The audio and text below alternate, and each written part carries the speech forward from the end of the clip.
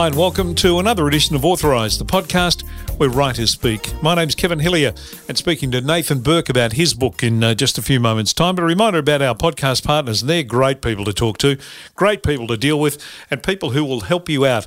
If you've set your financial goals and you know where you want to go, they're the people to talk to because they'll help you get there. If you haven't set your financial goals, they're exactly the people you want to talk to because they'll help you work out exactly where your finances are, where you want them to go, and how you get there. It's a very simple equation that we complicate. They don't. Give them a call, CSCG 9974 8333, or jump on the website and have a look at the people you're dealing with and the services they offer, and they're very wide and varied, the people and the services. cscg.com.au, that telephone number 9974 8333.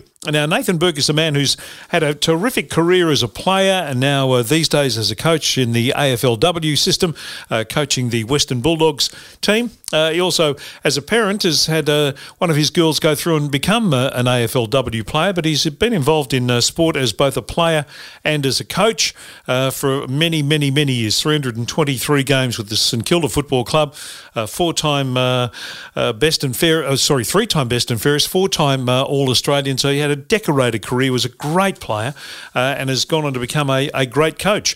But one of the things he also is a terrific parent. And Best and Fairest Sports Parenting is the name of the book that he's written. It's full of all sorts of tips that as a parent who came up and coached kids and was involved in my children coming through playing sport. This is a great book. This has just so many things going for it. Nathan's got some great opinions on many, many areas of developing kids with sport, and he shares those in this book, and he shares those in this chat that I had with him for our Authorised podcast. Nathan, thanks for your time. Really appreciate it. No worries. And speaking of time, you've put an awful lot of time into this book, Best and Fairest Sports Parenting. Now, tell me, is it something you've been sort of talking about doing for a long time or thinking about doing for a long time and then finally went, okay, now I'm going to do it? What was the process? Yeah, it was something that I thought about for quite a while. It was based on sort of my observations of watching various parents and kids through my own 3 kids' sporting journeys as they were coming through teenage years. It was also a bit based on my own performance as a sporting father during those times, and sort of eventually wisening up and seeing the things that I was doing right, things that I was doing wrong, and sort of the school teacher background. You always you learn things about how kids learn and what's best thing for kids. I'm thinking all of these should be applied to sports kids as well. And so I sat down, look, to be honest, it's probably about 5 years ago now, and started researching and found there wasn't a lot out there for an Australian audience in particular. There was some stuff coming out of the States, but there wasn't really anything sort of Australian oriented. So started putting pen to paper then, and yeah, we're sort of a long journey down to this point where we are now, where it's people can actually read it. You mentioned the research that you did. As you read through the book, there's an enormous amount of studies that you've gone to find facts and figures and information to back up the things that you've written in the book, a lot of which is just common sense as much as anything else. But there's an enormous amount of material around to read, but as you say, not a lot of it Australian-based. No, it's not. And look, we do have slightly different takes on things here in Australia, and it was probably highlighted to me by, at one stage, my daughter's had a coach from Europe, and he said to me at the end of a training session, he said, look, in Europe, the parents come, they hand over the kids to the coaches, and then they go, and then they come back, and they pick them up at the end, and they don't have anything to do with the coaches. But he said here, I find it amazing where all the parents just sort of hang around and talk and watch training and sort of mingle and then take their kids home. And he said it's completely different. And I thought, well, it is different.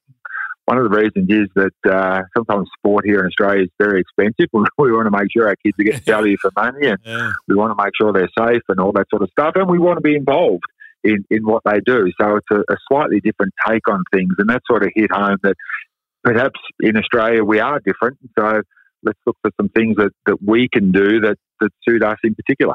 There's a lot of stuff in the book that's about child psychology and adult psychology that is very, very beneficial. But and no matter if you go to an Oz kick on a Saturday or a Sunday morning, or you go to a soccer match or a basketball tournament, you'll see bits and pieces that are mentioned in this book in every single one of those. Some good and some bad. Yeah, and that's the thing. There's the what I call the sideline psychos, and we've all probably seen them. Yes. That's at one extent of the gamut of parenting. But then right down the other end, where it may not be that obvious, and it might be something as little as, if your child plays a good game, well, then the parent is there standing with the other parents, and they're saying well done and high-fiving the kids as they come off. And if your child doesn't play a good game, well, then they're not mixing with the other parents. They're more likely to sort of isolate themselves or wait in the car for you to come out afterwards. And whilst that might not be the obvious, oh, look, that's a terrible parent, the psychological effect on the child who starts to think, they're probably not thinking exactly this, but they start to feel it, that the parent's self-esteem of how much they mix with the other parents and their peers is affected by the child's performance out on the field or the court or whatever they're actually playing. So it could be something as subliminal as that compared to the ones who just yell out, and there's the whole scheme of things in between those probably two examples. Yeah. Chapter 1 starts with talking about, the obsession with winning, and the fact that the most sort of obvious and glaring thing here is it's not the kids who can't cope with losing, it's the adults who can't cope with it.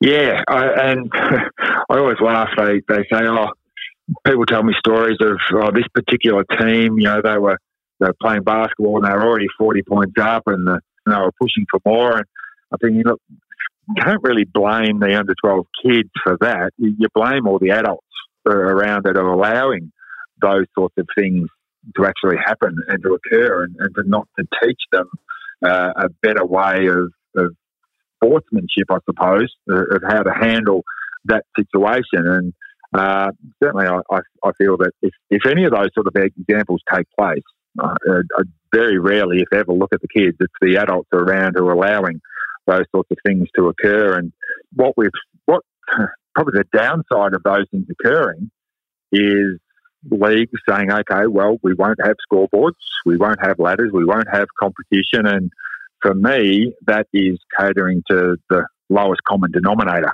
If the adults can't handle winning or losing, so we'll take it away from the kids. But there's so many different advantages and positive aspects to teaching kids how to compete properly that we potentially take away when it's just, okay, just go out there and we've got no idea who wins and loses.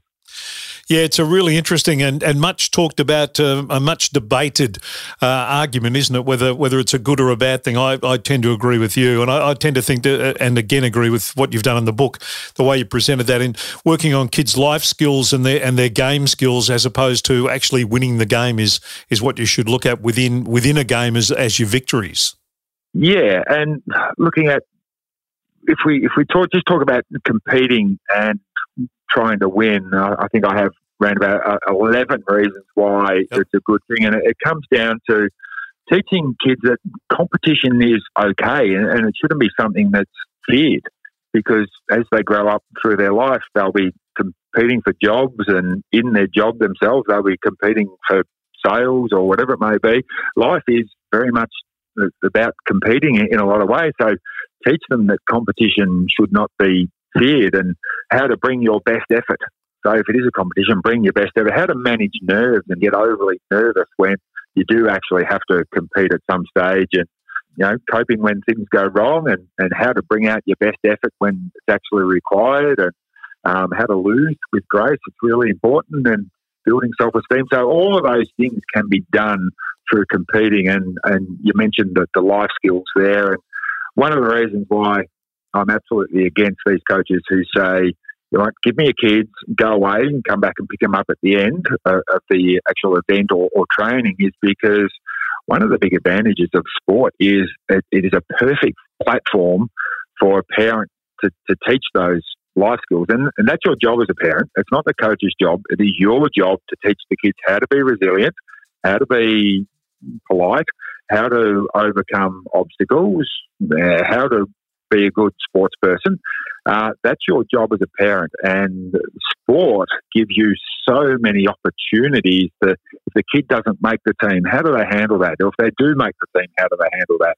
If they're injured, how do they handle that? If they're not getting the position that they actually want to play in immediately, how do they handle that? They're all life skills that will come in handy later in life. So by absolving yourself out of the whole sports landscape, you're missing out on a great opportunity as a parent to do your job, basically. Yeah. Sport mirroring life and life mirroring sport. It's been a constant thing through. I'm sure through your life and certainly through most of our lives.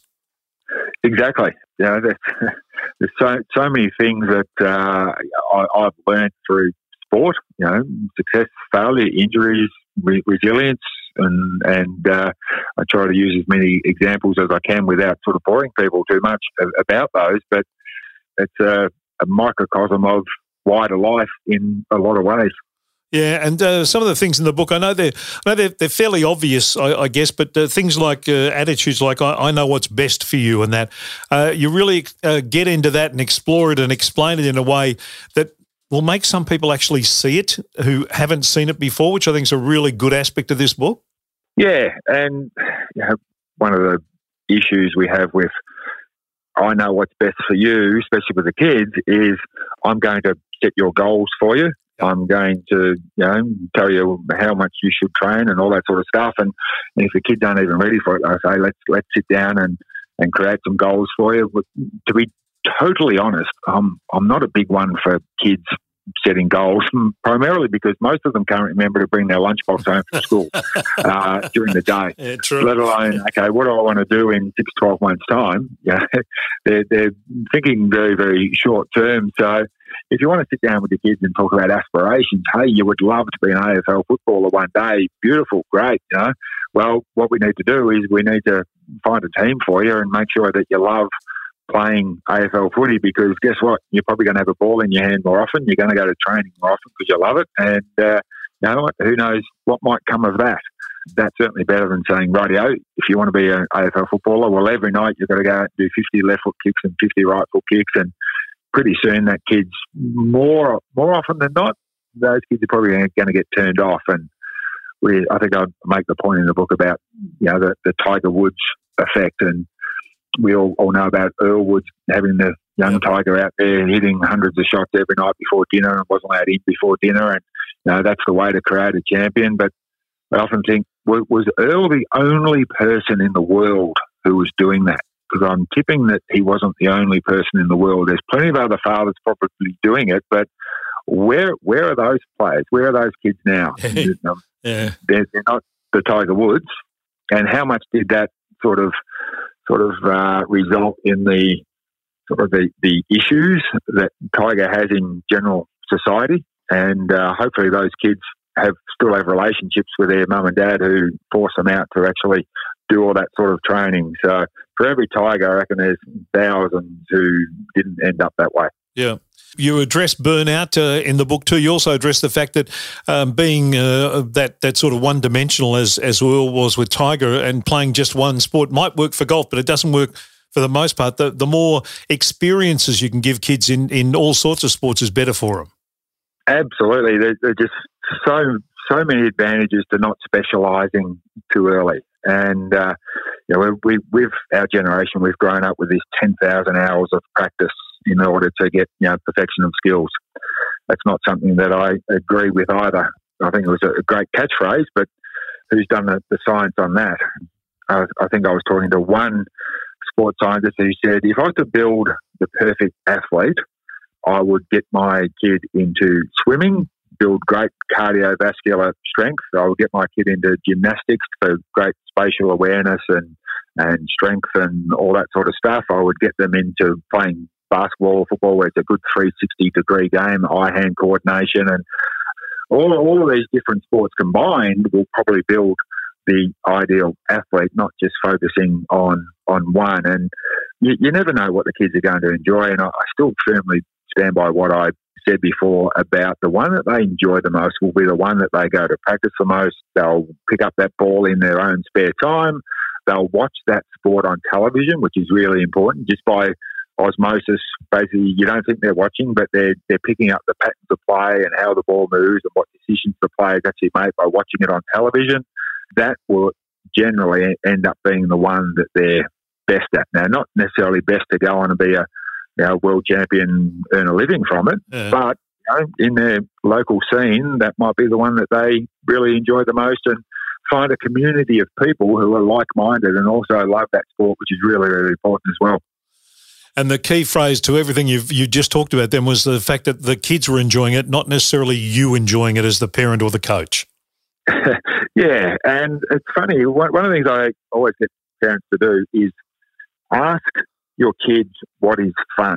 And we always say, yeah, got to have fun. But what actually is fun? And you might be surprised about that. I did that with one of my daughters once. I said, what is actually fun about playing soccer? And she thought about it and said, think about the whole weekend, Saturday, we're going to play soccer. She said, well, the most fun part is the times when you get me there early and I get to catch up with the girls who are in my team who don't go to my school, and I spend a good 15, 20 minutes with them before we actually start getting serious and doing warm-ups. And at the end of the game, when we don't have to shoot off too early, we have a can of Coke and a sausage and I get to muck around with them. It's just that social connection. Yeah. That's the funnest part. And what I realised was that because we had three kids playing three different teams, it was like a military operation, right? You get that one there, then straight after that game, you whip her off the field and then we'll get to that one and then we'll get to that one. And we were actually depriving her of the most fun part of her sport, which is that social connection piece. So, if you're a parent, sit down and just ask what is fun. You might be surprised because it's your job as a parent to really promote that fun aspect of their sport. Not sure that I didn't see it in the book, or I can't remember seeing it in the book when I read it. The difference between coaching boys and girls, is there much difference in that? And you're coming up now doing the AFLW stuff. Is there a difference in the competitive nature, or is it just the same basically? No, there is a difference. It's quite a significant difference. I was called sexist by one commentator for daring to suggest there's a difference between boys and girls because her daughter wanted to be treated exactly the same as the boys. Well, it's not like treating them the same. It's treating them accordingly. And boys and girls have different personalities. And we need to treat them accordingly. And for me, I've found coaching females far more enjoyable than coaching males. It doesn't mean it's bad or it's good, but it is different. And there's some little basic differences. If I stand up in front of a group of boys and say, "Righto, boys, today you played terrible. Your skills were terrible. You didn't try hard enough." Most of the boys in that room are probably looking around the other boys and deflecting and going, "Yeah, your skills are terrible and you didn't try very hard and you had a shocking one today." Whereas if I say that in front of my team, even the ones who had great skills and did try really hard, they tend to take on that group feedback as the individual, and they have far greater empathy for the players who actually I do single out. Not that I ever do, but if I singled out one player, well then fair chance all the rest will feel bad as well. But if I single out a male, they're probably going, great, he's picking on him, not me, that's good. Just little things like that it makes it so much different and, in my mind, more fun. Yeah, I was about to say, so is that what is now fun for you? Yeah, absolutely. It's a privilege to coach the women that I do, because not only do I get the opportunity to make them the best footballers that they can be, but I firmly believe the old saying that a good coach can change a game, but a great coach can change a life. And I don't want to put too big a point on my importance or anything like that, but if I can have a young female who's not that confident and unsure of her ability, and give her the belief and the skills and the opportunity to really achieve something, well, potentially I've had the ability to change a life for the better. So you don't take that sort of privilege for granted.